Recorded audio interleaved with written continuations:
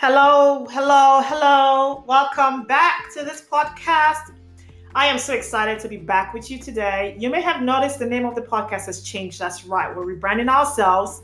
The podcast is now called Rise Up to This Life. Yes, this is about your life, my life, and making it better.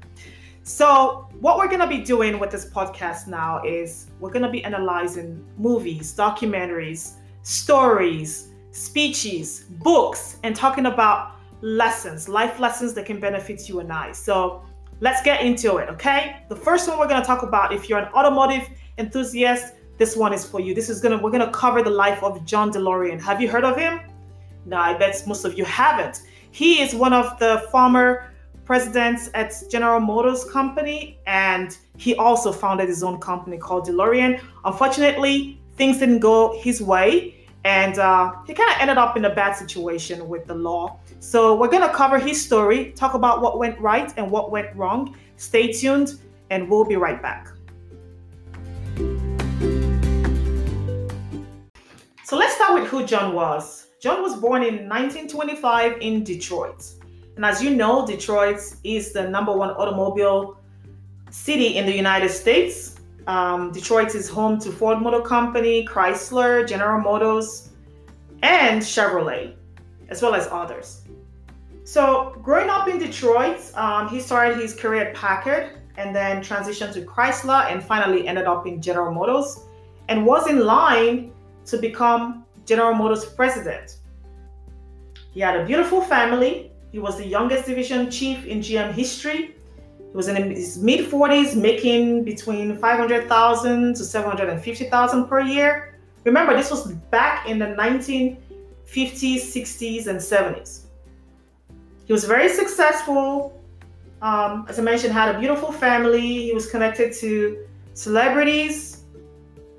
But over his lifespan, he ended up divorced many times and married more wives. So total number of wives he married was four women.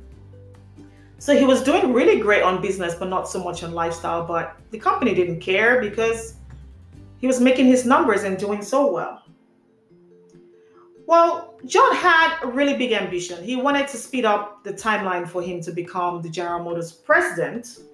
And so he decided to leak some information about the quality of General Motors cars, and that backfired. He ended up being fired in 1973. So he lost that path to become General Motors.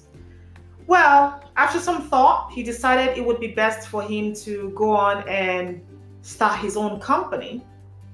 And he did that, and it was called DeLorean Motor Company. Have you seen Back to the Future? His automobile was used in that movie. It's a really cool car. The first car, the first prototype that was built is called the DMC-12. It was really cool. And he was on his way to become a rising star, or he was already a rising star, but really some people would say revenge General Motors and create his own company. Well, unfortunately, in 1982, he was arrested for doing a cocaine deal, and his company went bankrupt. So that is a summary of who John was and his life story in summary. If you want to watch this, this is on Netflix. It's called Framing John DeLorean.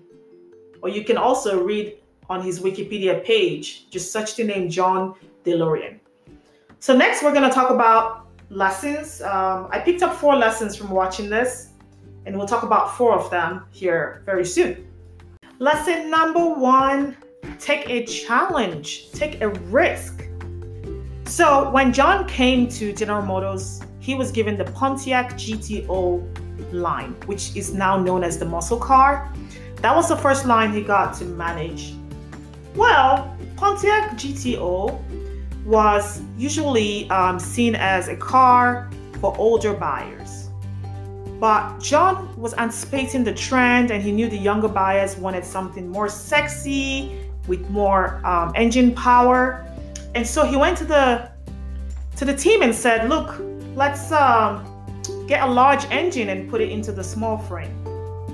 And the marketing people were like, what are you talking about?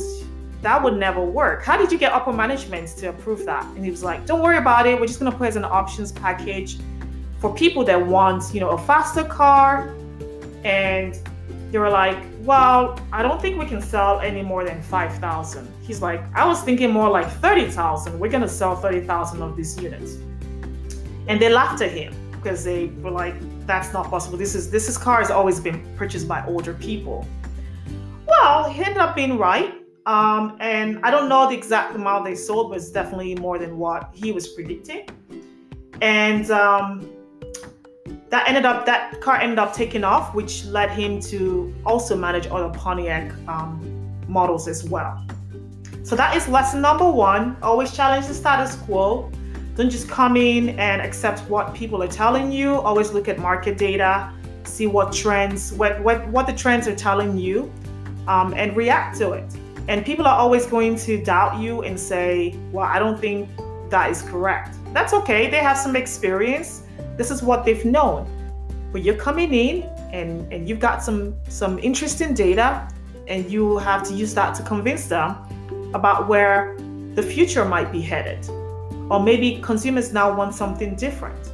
So that is the job. Just take the challenge, take the risk, and challenge them. I like what he did though, around like not completely changing the entire model of the car, but putting it as an options package. So when you're not sure if what you're gonna do would work, especially if there's already an established market, you can take that new idea and implement it as an option to test the market and see what people are willing to buy.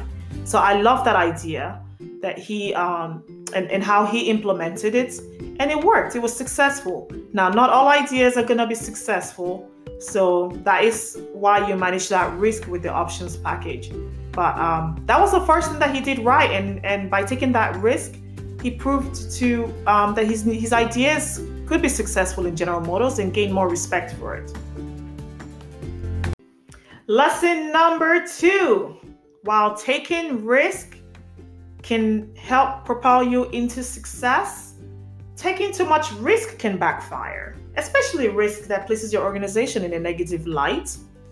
So while he was smart with the first risk he took around the Pontiac GTO and making that an options package, he took a really big risk by going against his organization and releasing leaking, I would say, those papers that talked about General Motors quality.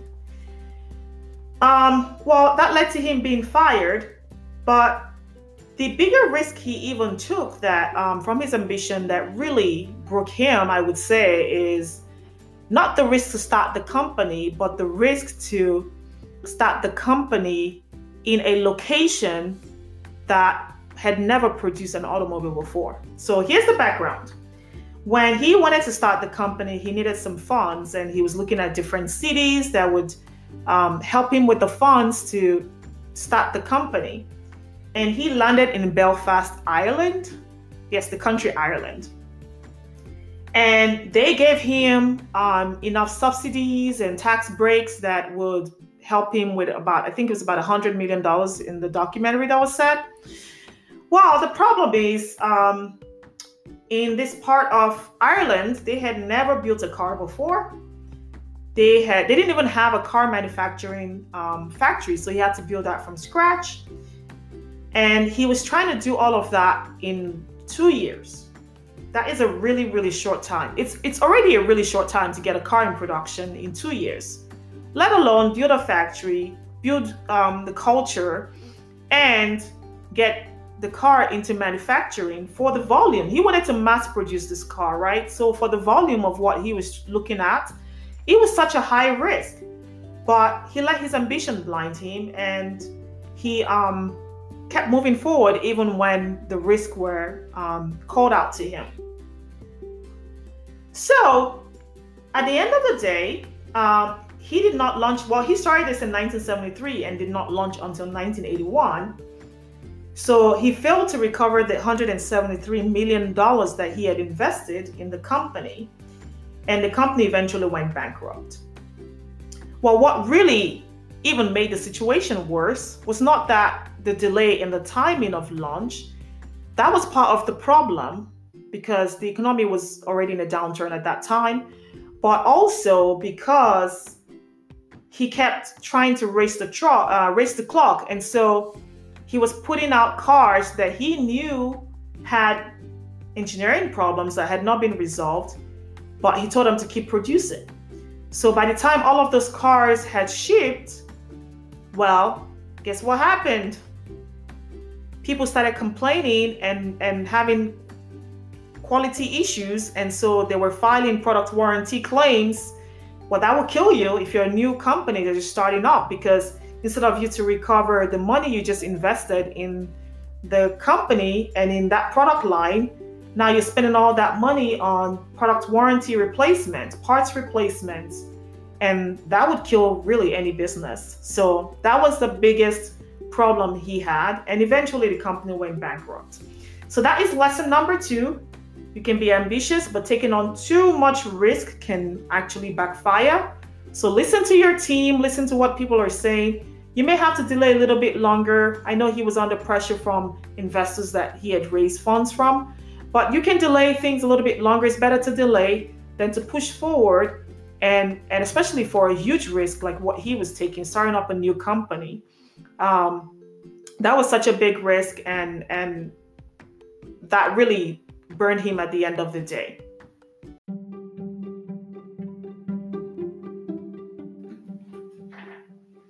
So lesson number 3, treat people with respect. So here's the backstory.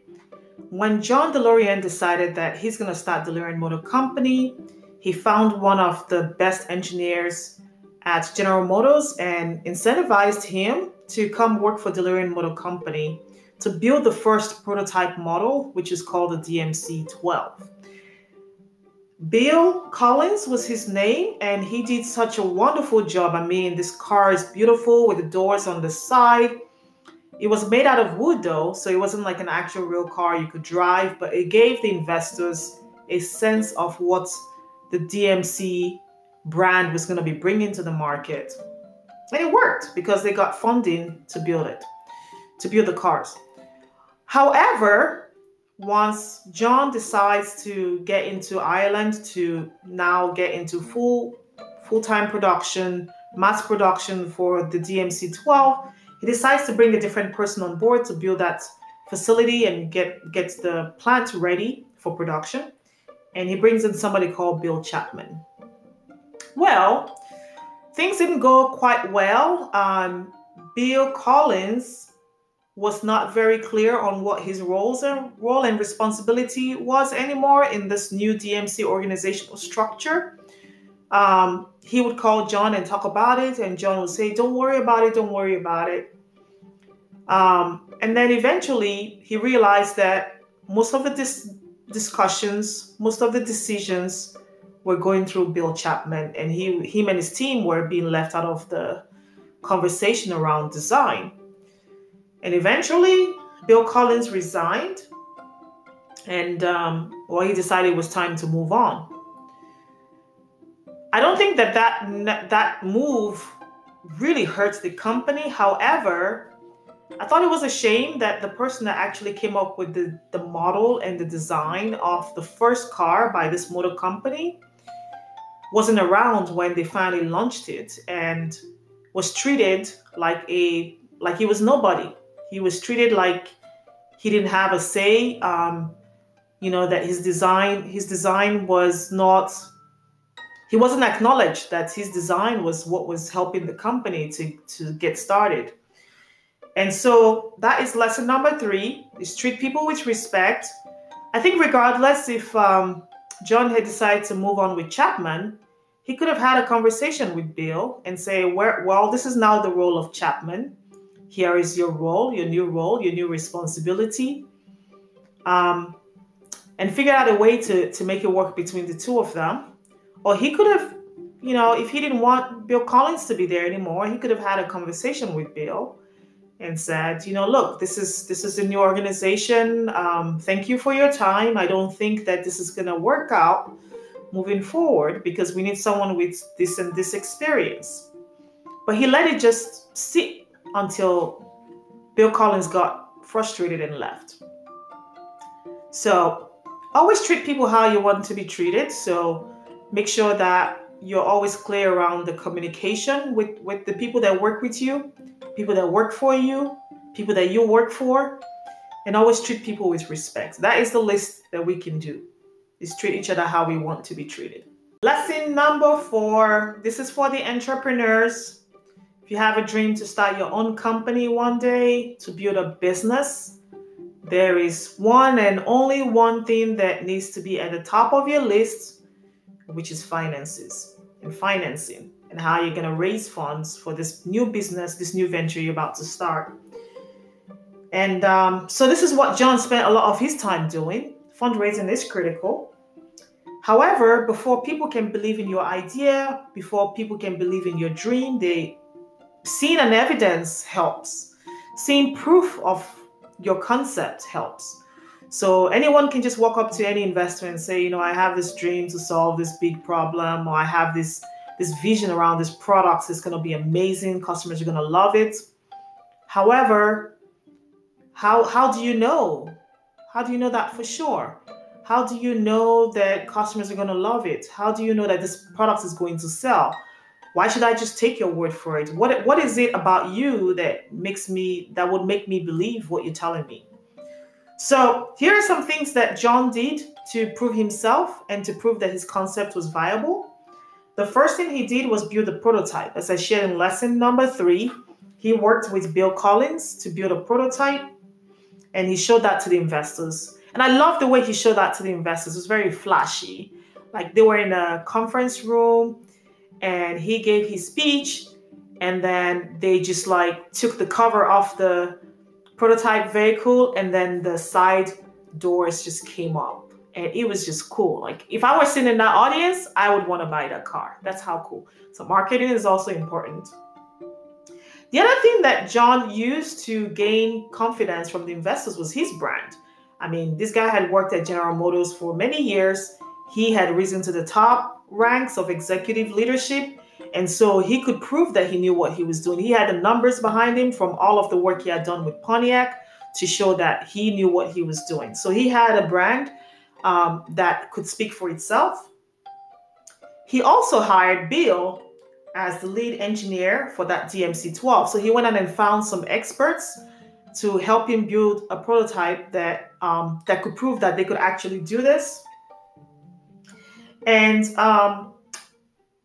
the other thing that could go wrong, I talked about a lot of things that went right, but the other thing that went wrong for John DeLorean in the fundraising aspect of things was change of government. So if you recall, I shared how Ireland had given him about $100 million of breaks that he could use to build that factory in Belfast. Well, government changed and Margaret Thatcher came into play, and all of a sudden he had to pay back some money, but he was also not going to get all these breaks. And so the change of government actually hurt his fundraising efforts. And as I mentioned, eventually the company became bankrupt, not him. The company became bankrupt and they had to end production.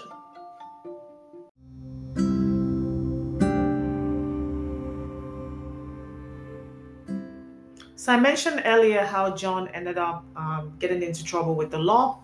Well, here's how his story ended. Once his company became bankrupt, he became desperate and was trying to raise funds as much as it's possible so he can pay for his production, he can pay his staff, he can keep his company going. Well, unfortunately, things didn't work out well for him, and he decided to meet with this drug dealer that was an undercover person for the FBI.